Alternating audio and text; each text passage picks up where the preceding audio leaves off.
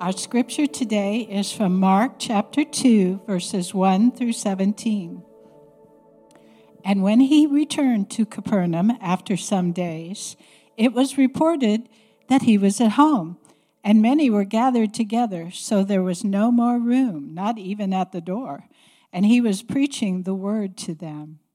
And they came, bringing to him a paralytic carried by 4 men. And when they could not get near him because of the crowd, they removed the roof above him. And when they had made an opening, they let down the bed on which the paralytic lay.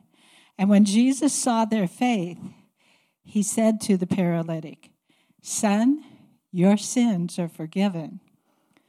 Now some of the scribes were sitting there questioning in their hearts, "Why does this man speak like that? He is blaspheming. Who can forgive sins but God alone?" And immediately Jesus, perceiving in his spirit that they thus questioned within themselves, said to them, "Why do you question these things in your heart?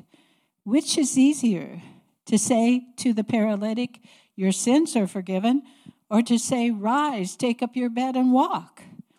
But that you may know that the Son of Man has authority on earth to forgive sins," he said to the paralytic, "I say to you, rise, pick up your bed and go home." And he rose and immediately picked up his bed and went out before them all, so that they were all amazed and glorified God, saying, "We never saw anything like this." He went out again beside the sea, and all the crowd was coming to him, and he was teaching them. And as he passed by, he saw Levi, the son of Alphaeus, sitting at the tax booth. And he said to him, "Follow me." And he rose and followed him. And as he reclined at table in his house, many tax collectors and sinners were reclining with Jesus and his disciples, for there were many who followed him.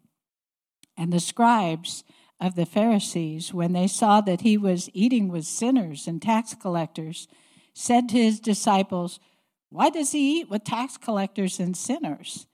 And when Jesus heard it, he said to them, "Those who are well have no need of a physician, but those who are sick.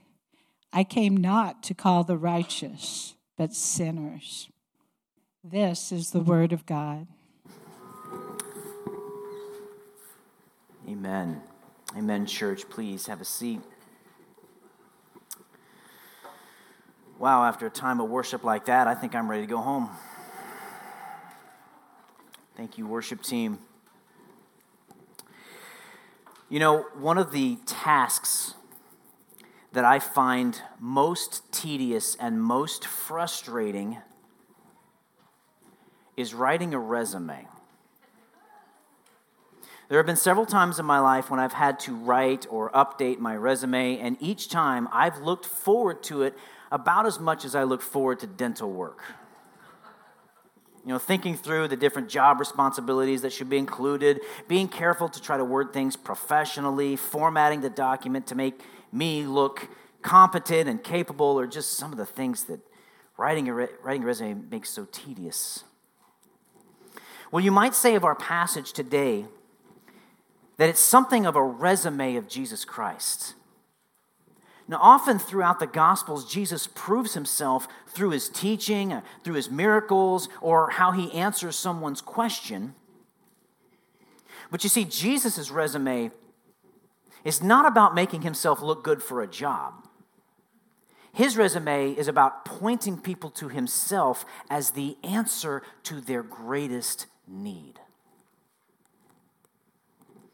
We're 4 weeks into our series of Mark, Divine Servant, and as we get into chapter 2, we're going to continue to see Jesus giving evidence of who he is and the authority he wields because of who he is. And so far in our series, we've looked at the identity of Jesus. We've looked at the message of Jesus. Last week we saw Jesus serving the people. Now we're going to see the authority of Jesus. Jesus is going to demonstrate his authority to address our biggest problem, our sin. What I want to do this morning is I want to give you 3 points from our text that show how Jesus demonstrated his authority, his divine authority, to address the problem of sin. So that's our goal this morning. If you're ready, say go. Mark chapter 2, verse 1, I'll read again. And when he returned to Capernaum after some days, it was reported that he was at home. And many were gathered together so that there was no room, not even at the door. And he was preaching the word to them. And they came, bringing to him a paralytic carried by 4 men. And when they could not get near him because of the crowd, they removed the roof above him. And when they had made an opening, they let down the bed on which the paralytic lay. And when Jesus saw their faith, he said to the paralytic, "Son, your sins are forgiven." Your first point this morning from our text is this: Jesus demonstrates his authority by forgiving the broken. Jesus demonstrates his authority by forgiving the broken. The text tells us that he came back to Capernaum. That is where he was, if you remember, when he called Peter, Andrew, John, and James. And this is where he was last week, you remember, when he healed Simon's mother-in-law. He did a number of healings there in the town. And then, you might remember, he left Capernaum. He went and traveled through other towns preaching the gospel, his message. Now he's back. You might remember that I told you a couple weeks ago that Capernaum is like his base of operations. At times he's going to travel throughout Galilee, and then he comes back to Capernaum. And the report gets out that he's home. Now, presumably, this is Simon's home, as we've seen that he came to last week. Small town, word gets out, and many people are gathered once he gets there. The text says that there was no more room, not even at the door. Now, it's guesstimated by people who know more than I do that about 50 people could fit snugly inside the average first century home.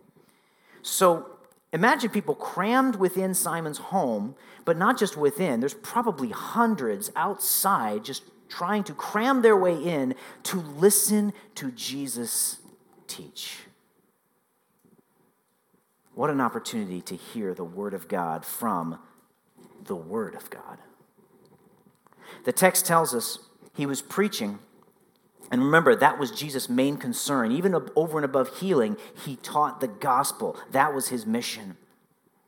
And he knew that the people really needed spiritual healing. Jesus meets the greater need. And that's what's going on. That's the setting for our story. And look what happens next, verse 3. And they came bringing to him a paralytic carried by 4 men. And as Jesus is teaching, 4 men come carrying this paralytic, this man who could not walk. And you'll remember from last week, the leper that came to Jesus, he would have been ostracized. Remember, his condition was, of course, contagious and rendered him unclean. He would have been ostracized by the people, by the Jews. Now, people in this day who were crippled or who were otherwise disabled, they were not treated that way. They didn't go as far as to ostracize them. However, many people in this day believed that those who suffered in such ways was a result of the direct consequences of their sin. So he would have been looked at as a paralytic, and he would have been judged. He would have always carried with him in his life this stigma of, he's a paralytic because of his sin. So they get there in verse 4, and when they could not get near to him because of the crowd, they removed the roof above him.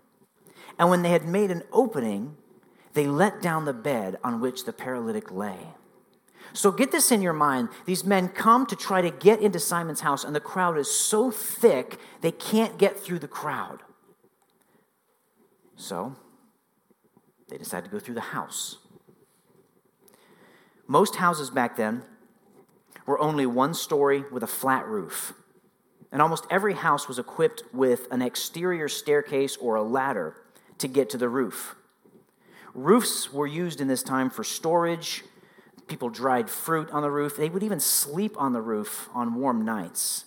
It was not uncommon for people to be on their roofs. Now, this roof would have been made with wooden beams that were covered with thatch made of twigs, straw, and mud. So you can picture in your mind, they come up to the roof while Jesus is teaching, and they start to dig, and they start to move beams around. So you guess that dirt and straw and other material is just falling down as Jesus is trying to teach. And they look up, and here's this hole in the roof, and the hole is getting wider and wider, and then there's a mat or some kind of bed that is being lowered, and it comes right in front of Jesus. And Simon probably screams out, "My roof!" However, Jesus responds compassionately. Look at verse 5. And when Jesus saw their faith, he said to the paralytic, "Son, your sins are forgiven." Isn't that interesting? The text says he saw their faith. What's this faith? Is it the saving faith that we think of as Christians? Is it the faith that Jesus can heal this man? I think there's a couple things going on here, actually. I think when Jesus says their faith, he is referring to the faith of the paralytic and even the faith of the men who carried him, that Jesus has the ability to heal. However, Jesus' words to the paralytic, "Son, your sins are forgiven," suggests that the paralytic realized there was a deeper issue. Why do I say that? I say that because Jesus sees directly into people's hearts. In fact, we're going to see that demonstrated here in a couple of verses. I think it's likely that Jesus saw that into this man that he desired to be physically healed, yes, but that he also saw his own deeper need, and that's why Jesus addresses the sin. Jesus saw their faith. Now, what is faith? And that's a word we throw around a lot. And you know what? It's a word that's thrown around not just in the church. It's thrown around in our world even. People say all the time, "I have faith in this, I have faith in that." And they put their faith in things like family or government or education or money or whatever. What are we saying when we say faith? I have faith in. What does that mean? It simply means to trust in something. When Christians talk about having faith in Jesus, they simply mean they trust him.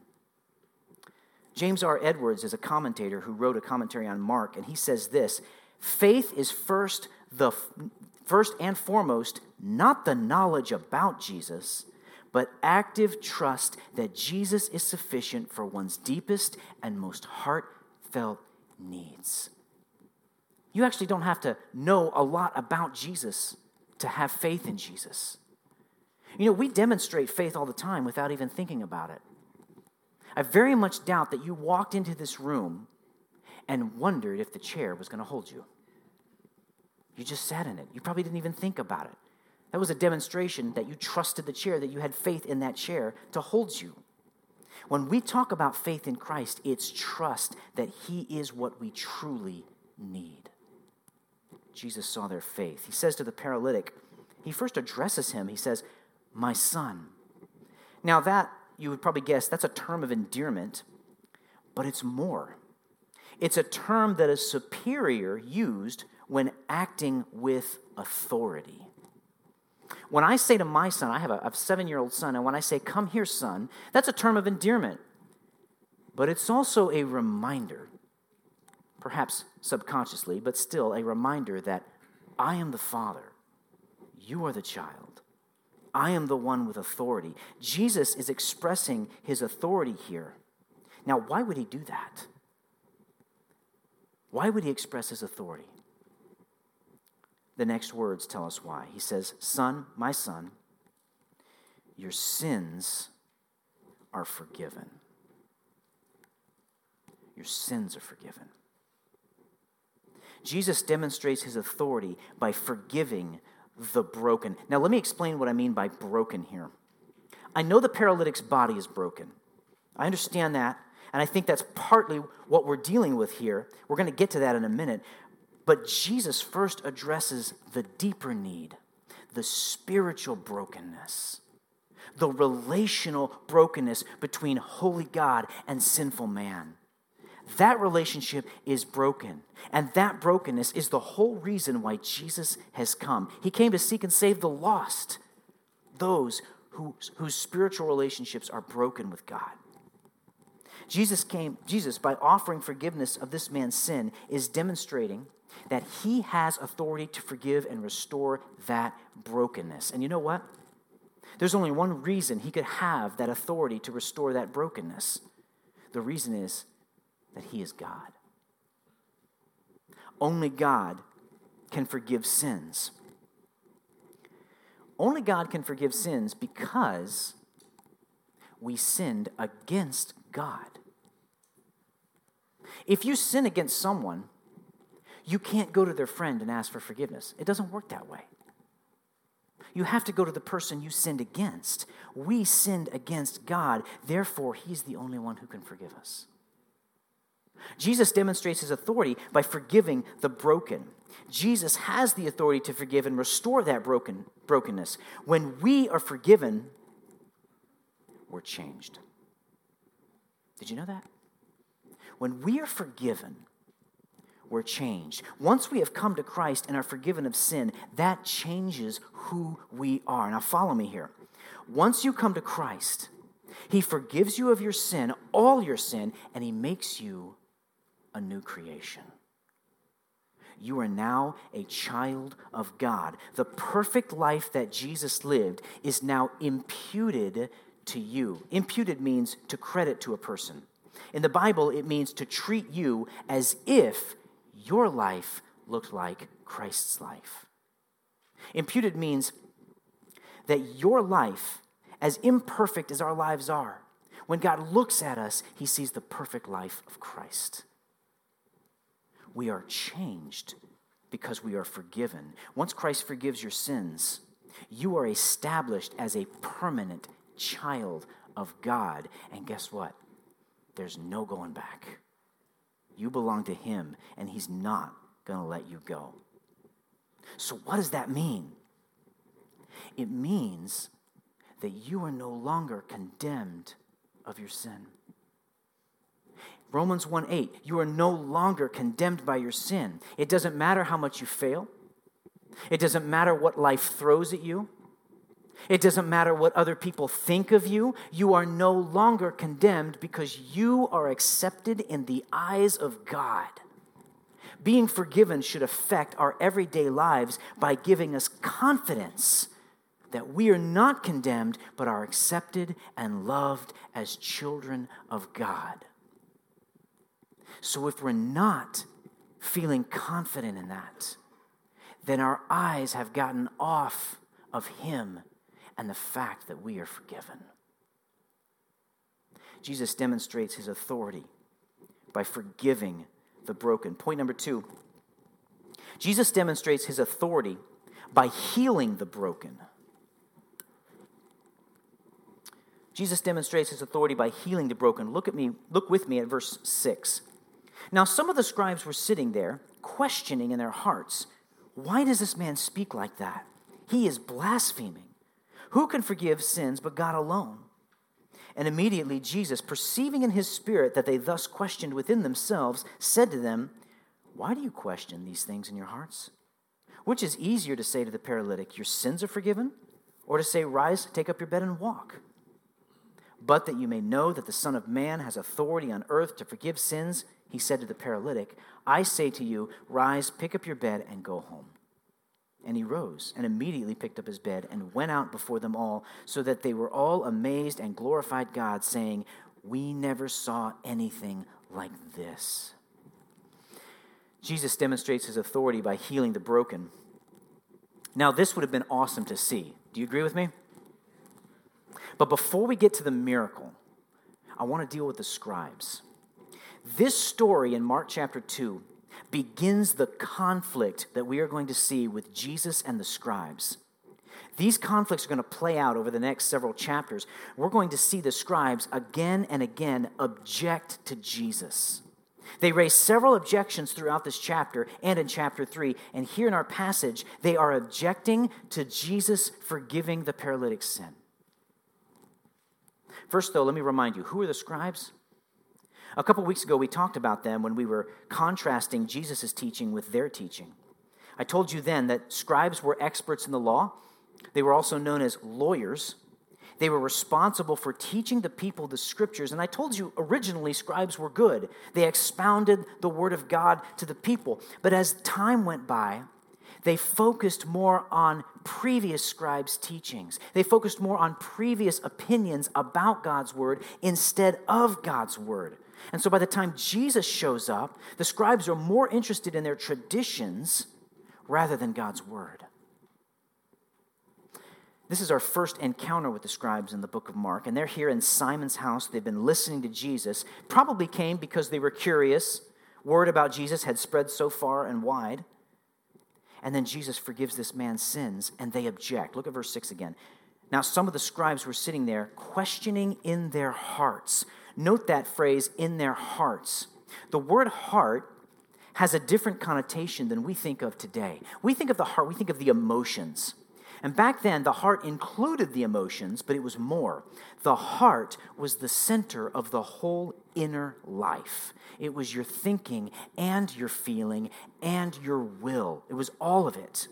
The whole inner life. We like to separate it. I do my thinking with my mind, I do my feeling with my heart. But back in Jesus' day, they thought of it as all combined. So they're questioning in their hearts, in their thinking, in their feeling process. They're pondering, verse 7, why does this man speak like that? He is blaspheming. Who can forgive sins but God alone? Now, there's something subtle here in the very first words. They say, why does this man? That tells us what they think of Jesus. They're not buying his claim to divinity. They equate him as merely a man, and they go on to say he's a blasphemer because he's forgiving this man's sins, and nobody can do that but God. Now, to blaspheme is to speak disrespectfully. It's to speak irreverently, and it's also to take God's name in vain. In Leviticus chapter 24, there's a story of a young man who takes God's name in vain, and God tells Moses to have the young man stoned. That was the punishment for blasphemy. Jesus, by forgiving this man's sin, is claiming divine status. And any man that did that was dishonoring God. What the scribes are thinking is, this is a mere man saying that he can forgive sins. Only God can forgive sins, therefore he's blaspheming. Now here's the irony of the situation. Had Jesus been merely a man, the scribes would have been right. But the next verse, Jesus demonstrates his divinity directly to the scribes. Look at verse 8. And immediately, Jesus, perceiving in his spirit that they thus questioned within themselves, said to them, why do you question these things in your hearts? Wait, what? Jesus just read their minds. He knew what they were thinking. The text says he perceived in his spirit. What does that mean? Is that a reference to the Holy Spirit? Well, the text actually gives no indication that it's the Holy Spirit. Rather, it more likely means that Jesus just knew within himself. He just knew what was going on in their hearts. And that actually should not be surprising to us because John 2:25 tells us that he himself knew what was in man. Jesus knew the thoughts of man. So he asked them, why do you question these things in your hearts? Now, imagine that was probably a shocker. I mean, I can see just kind of the stunned, confused looks on their faces. But before they can even answer, he hits them with a riddle. Look at verse 9. Which is easier to say to the paralytic, your sins are forgiven, or to say, rise, take up your bed and walk? Now that's interesting. Jesus is not asking which is easier to do. Did you catch that? He's not asking them which is easier to do, forgive sin or heal. I mean, to be quite honest, with man, both are impossible. What he's saying is, which is easier to say? Is it easier to say your sins are forgiven? I mean, honestly, anybody can say that. Anybody can come and say, oh, your sins are forgiven, because you can't test that. Any false prophet could come along and say to somebody, your sins are forgiven. There's no way to prove that to be untrue. I could just as easily say, hey, on the far side of the universe, some aliens are having a party. You can't prove that untrue. So Jesus is saying, which is easier to say? And the answer is, your sins are forgiven. That's easier to say to somebody. It can't be tested.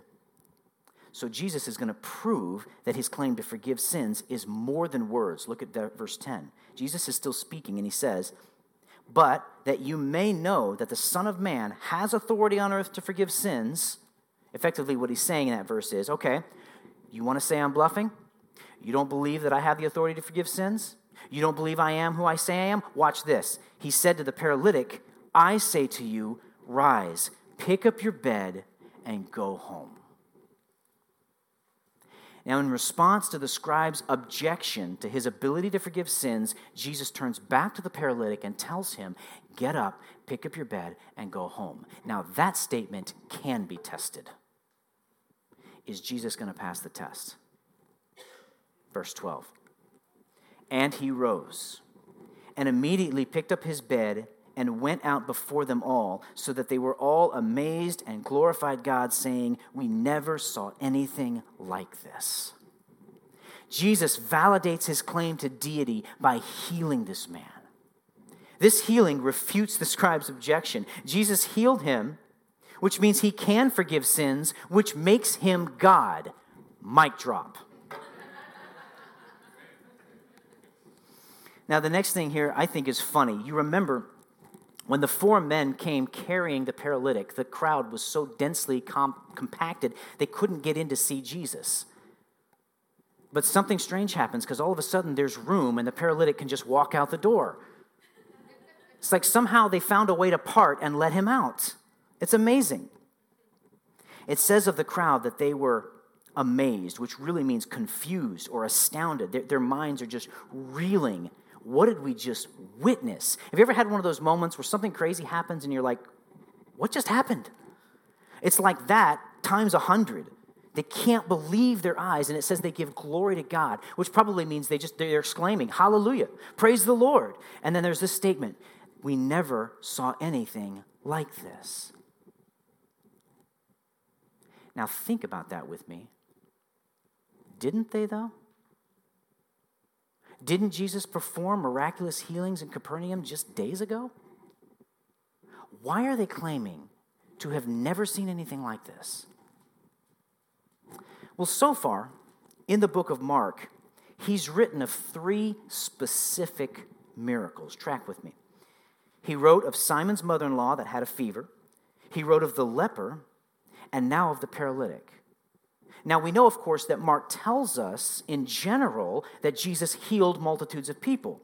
But he highlights 3 specific miracles here, and with each miracle is an increase in difficulty. Don't get me wrong, all miracles are impossible without God. Would you agree with that? Okay. But if you look at these 3 miracles, they progress. Each is less likely. First, we start off with a fever, and it was a significant fever, but a fever nonetheless, and Jesus heals it. The next we see is leprosy. Harder than a fever, you would say, but Jesus heals it. Now we come to a paralytic who is either his spinal cord is severed or there's some major problem that keeps him from walking, and Jesus heals it. So if you look at these miracles, there's an increase in improbability, even though all miracles are impossible without God. So that might be why they're responding this way. Perhaps they've never seen a paralytic healed. This is next level miracle, in other words. They've seen Jesus heal sick, but now he's healing people and allowing them to walk. Jesus demonstrates his authority by healing the broken. Now, in our text, Jesus literally heals this man. But for us today, I'm not necessarily saying Jesus is going to heal our ailments. He might. Sometimes I believe he does. I believe in miraculous healings of God. Honestly, I've known it to happen to a select few, but that's not what I want to focus on when it comes to applying this to us today. His authority is to heal the broken. We as Christians, as we just said a few minutes ago, we're forgiven, but we still have brokenness in our lives as a result of sin. And Jesus wants to heal that brokenness. More than physical healing, we need spiritual healing. When I say Jesus demonstrates his authority by healing the broken, what I want to communicate is that Jesus, because he's God, heals the effects of sin through the work of the gospel. Jesus heals the effects of sin through the work of the gospel. See, not only does Jesus offer forgiveness, he offers healing from the effects of our sin. And the more that we gravitate to the truth of the gospel, his message, the more he heals the brokenness in our hearts. For instance, all of us struggle with sin in general, yes, but all of us struggle with patterns of sin, of habits of sin. That's evidence of the brokenness that's still in our lives. I once heard the testimony of a man who, even after he was saved, struggled with habitual lying. It was a pattern of sin in his life, and through the work of the gospel, eventually that pattern was eradicated. Similarly, in each of us, patterns of sin exist. Your pattern of sin might look differently than my pattern of sin, but it's still there, and it's only by the continual exposure to the gospel of Jesus Christ do those patterns get eradicated.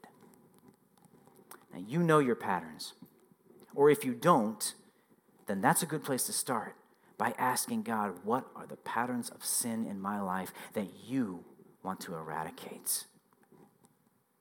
But all of us, to do this, we expose ourselves to the gospel daily. You might ask, okay, how do I do that? I've said this before and I'm going to say it again. We expose ourselves to the gospel by preaching the gospel to ourselves. You might say, again, okay, but how do I do that? By constantly going back to Scripture that rightly identifies Christ's victory in your life. I'm going to say that again. Expose ourselves, or rather preach the gospel to ourselves by constantly going back to Scripture that rightly identifies Christ's victory in our life. Verses like these, this will be on screen, Galatians 2:20. I have been crucified with Christ. It is no longer I who live, but Christ who lives in me. And the life I now live in the flesh, I live by faith in the Son of God who loved me and gave himself up for me. Or I'll reference a verse I said earlier, Romans 8:1. There is therefore now no condemnation for those who are in Christ Jesus. Or Romans 6:11. So you also must consider yourselves dead to sin and alive to God in Christ Jesus. Do you want to beat the patterns of sin in your life? Go back to the Scriptures over and over. Go back to the Scriptures that rightly identify Christ's victory in your life. Recite these verses to yourself over and over and over again. Why? Because a statement repeated enough times is eventually believed. The enemy knows that to be true, which is why he continually lies to you. A statement repeated enough times is eventually believed. So make sure the statements you are making to yourself are the truth. This is why it's dangerous to entertain such thoughts as, I'm worthless, or I don't measure up, or I'm ugly, or I'm fill in the blank, because you repeat those things to yourself, and eventually you will believe them. Which is why it's important for us to tell ourselves the truth, which is only found in God's Word. Jesus demonstrates his authority by forgiving sin. He demonstrates his authority by healing the broken. Lastly, Jesus demonstrates his authority by inviting the broken. Jesus demonstrates his authority by inviting the broken. Read along with me, verse 13. He went out again beside the sea, and all the crowd was coming to him, and he was teaching them. And as he passed by, he saw Levi, the son of Alphaeus, sitting at the tax booth, and he said to him, "Follow me." And he rose and followed him. And as he reclined at table in his house, many tax collectors and sinners were reclining with Jesus and his disciples, for there were many who followed him. And the scribes of the Pharisees, when they saw that he was eating with the sinners and tax collectors, said to his disciples, "Why does he eat with tax collectors and sinners?" And when Jesus heard it, he said to them, "Those who are well have no need of a physician, but those who are sick. I came not to call the righteous, but sinners." Jesus leaves Simon's house again, and he goes back to the Sea of Galilee, as we've seen, and crowds are following him, as we've seen. And of course, Jesus takes the opportunity to teach them. Again, that's the setting when we see what happens next. He's passing by, verse 14, and as he passed by, he saw Levi, the son of Alphaeus, sitting at the tax booth, and he said to him, "Follow me." And he rose and followed him. This is the second time we see Jesus calling disciples. Now, at some point, Jesus is walking. He sees Levi. He calls, Levi, by the way, is also known as Matthew, and he is a tax collector. Now, if this were the first century and I said he was a tax collector, you would all say, boo. So let's try that, okay? He meets Levi, who was a tax collector. Very good, very good, very good.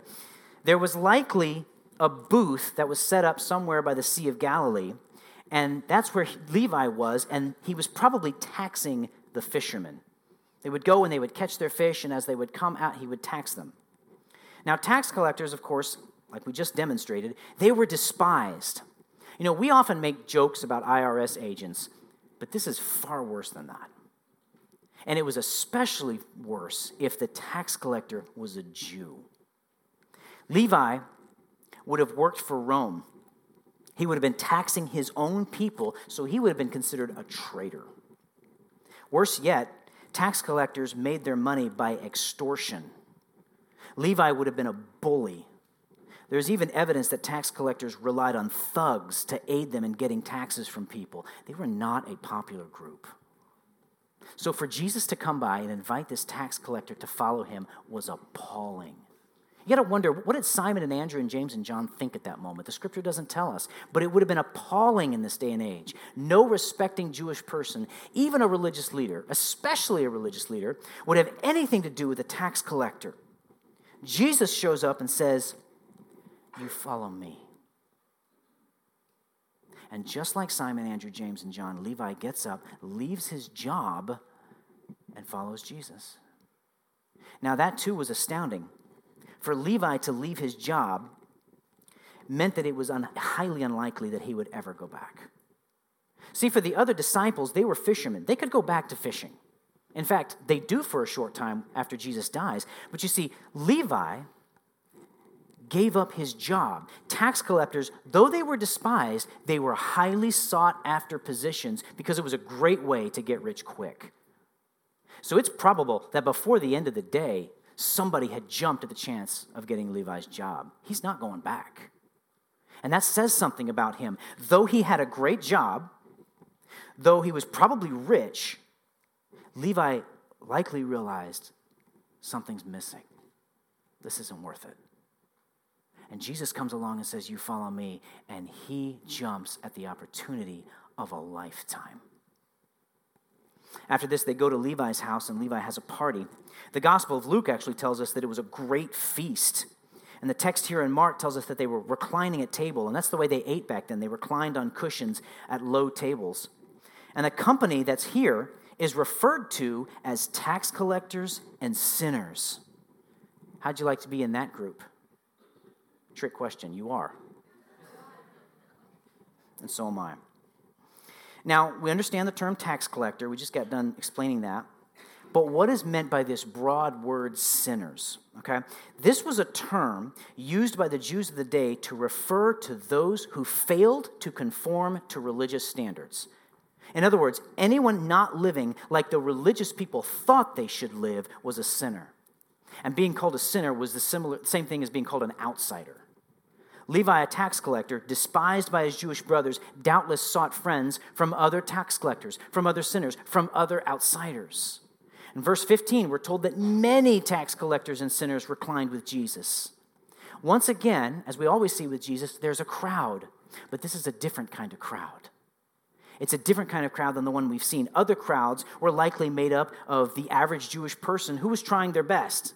This crowd is made up of the outsiders, the despised.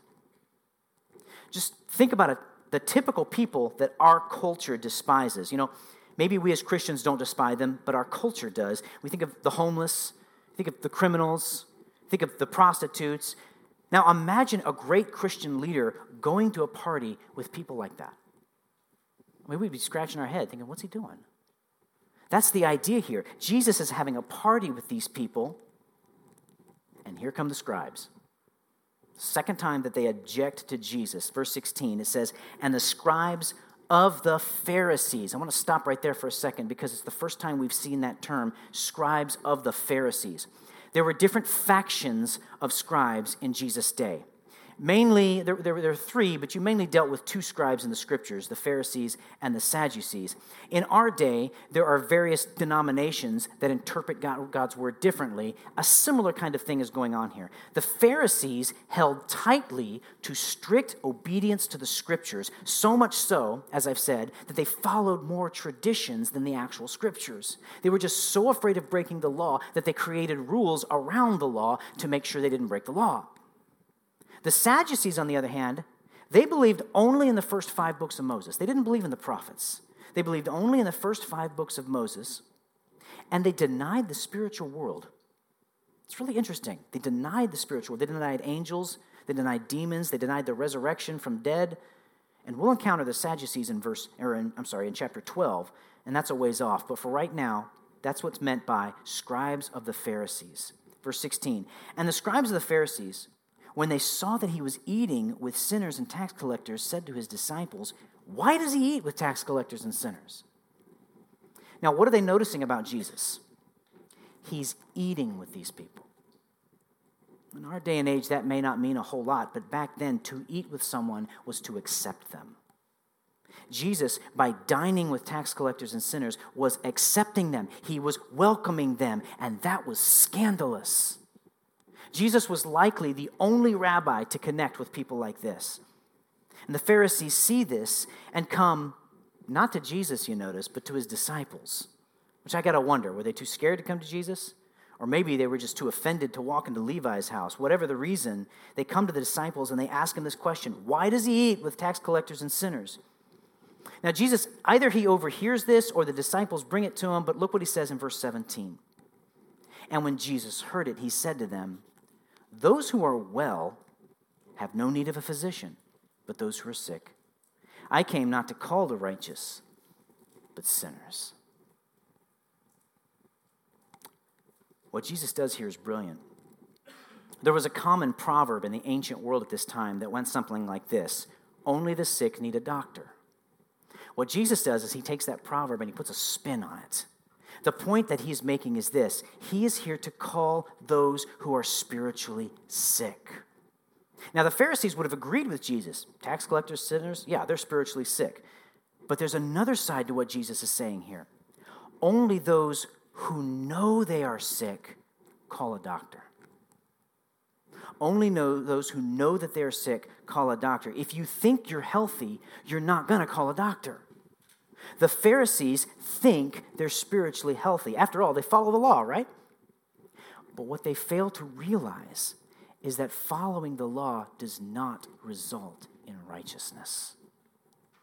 They fail to see that they too are spiritually sick. And Jesus is subtly trying to say that, but they're missing it. Jesus here is handing out an invitation to any who recognize that they are spiritually sick. They're broken and in need of a Savior. He's saying he's the one the spiritually sick need. He's demonstrating his authority to heal the spiritually sick, the spiritually broken, by inviting them to realize their need for him. Only the host of a party can hand out invitations. It would be inappropriate to hand out invitations to a party that you are not the host, unless, of course, the host asked you to do that. In a similar way, Jesus is demonstrating his authority by inviting people to come to him, the only one who can meet their deepest need. The problem with the Pharisees is that they were blinded to the fact that they needed an invitation. The Pharisees were blinded to their brokenness. Don't you be blinded to your brokenness. Don't be blinded to your need for Jesus Christ. Maybe you're here today and you've never considered your need for Jesus Christ. The bad news is that we're all sinners, and sin separates us from God. And if we stay in our sin, the end result is hell, which is total separation from God forever and ever and ever. But the good news is this. Jesus took your penalty. He took the penalty of death on the cross. And then he defeated death and sin when he rose again. And he's offering you an invitation right now to receive him by faith and be forgiven of your sin. And if you have more questions on that, please catch me after the service. The Pharisees were blinded to their brokenness. Now, you may have already given your life to Christ, but remember, as we said in point 2, we're still broken. We're still dealing with the effects of our sin. So let me ask, what blinds you from your brokenness? The Pharisees saw themselves as spiritually superior to others because they followed the law. We too can similarly get blinded to our daily need for Christ by depending on our own righteousness. We can start thinking that we're pretty good because we're doing the right things. We're reading my Bible every day, and I'm praying every day, and I'm witnessing every day, and I'm not using that kind of language anymore, which are all good things. But all too often we get sidetracked by our own quote-unquote righteousness that we forget it's not us, but God working in us. We, even as Christians, fall into the trap that it's my labor of righteousness that makes me acceptable to God. That's false. That kind of thinking is only evidence of brokenness in our lives. The believer in Jesus is already accepted by him. So Jesus is inviting you. Jesus is inviting me to come to him so he can expose our self-righteousness, so he can open our eyes to the brokenness that's still there. His invitation is for you to realize where you are still in need of him. When I was in high school, I'm just going to say it, I was the good kid. Okay? I was the geeky Christian good kid. That was me. And I remember once, while praying, I actually said to the Lord, I'm ashamed to say this, I actually said to the Lord, I don't see how I'm that bad. God said, oh yeah. He's showed me over the years, he's still showing me the level of selfishness in my own heart. Friends, I'm not ashamed to tell you, I'm broken. And I've been blinded to my brokenness. And let me encourage you to seek the Lord this week and ask him, where am I depending on my righteousness? Where am I broken? Where do I fail to realize that I am spiritually sick, in need of my Savior? Ask yourself that question this week, and then when he shows you, repent of that and trust in his work in you. Well, Jesus could have added so many things to his resume. His entire life demonstrated that he is the only one qualified to meet our biggest problem, the problem of sin. And these three things from our text are just a sampling of what could have been written. They demonstrate his authority, but you know what? His forgiveness, healing, and invitation also demonstrate his love and acceptance to whomever comes to him by faith. By demonstrating his authority, he reveals that he is the answer to mankind's biggest problem, the problem of sin, and praise God that he's the answer. Will you bow with me in prayer?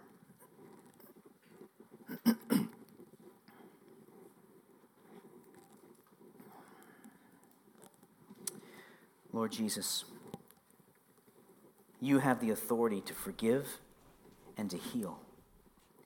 You invite us to come to you because only you can grant us what we truly need. What a testimony of your love and desire to bring people to yourself.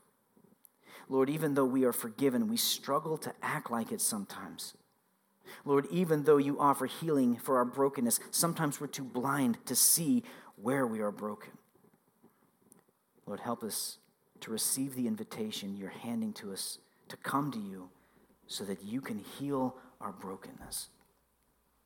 Lord, come do a work in our hearts so we can live lives that better glorify you and exemplify you to others.